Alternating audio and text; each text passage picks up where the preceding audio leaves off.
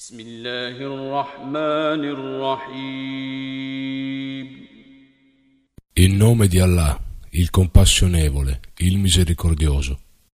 الحمد لله رب العالمين.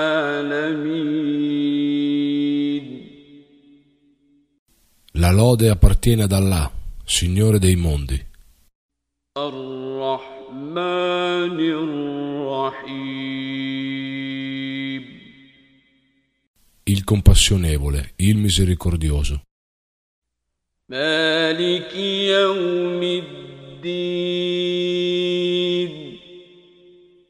Re del giorno del giudizio.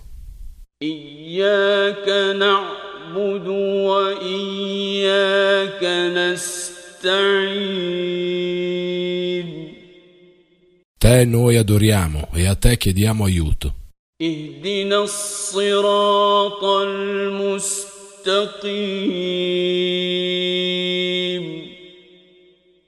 Guidaci sulla retta via. صراط الذين أنعمت عليهم غير المغضوب عليهم ولا الضالين.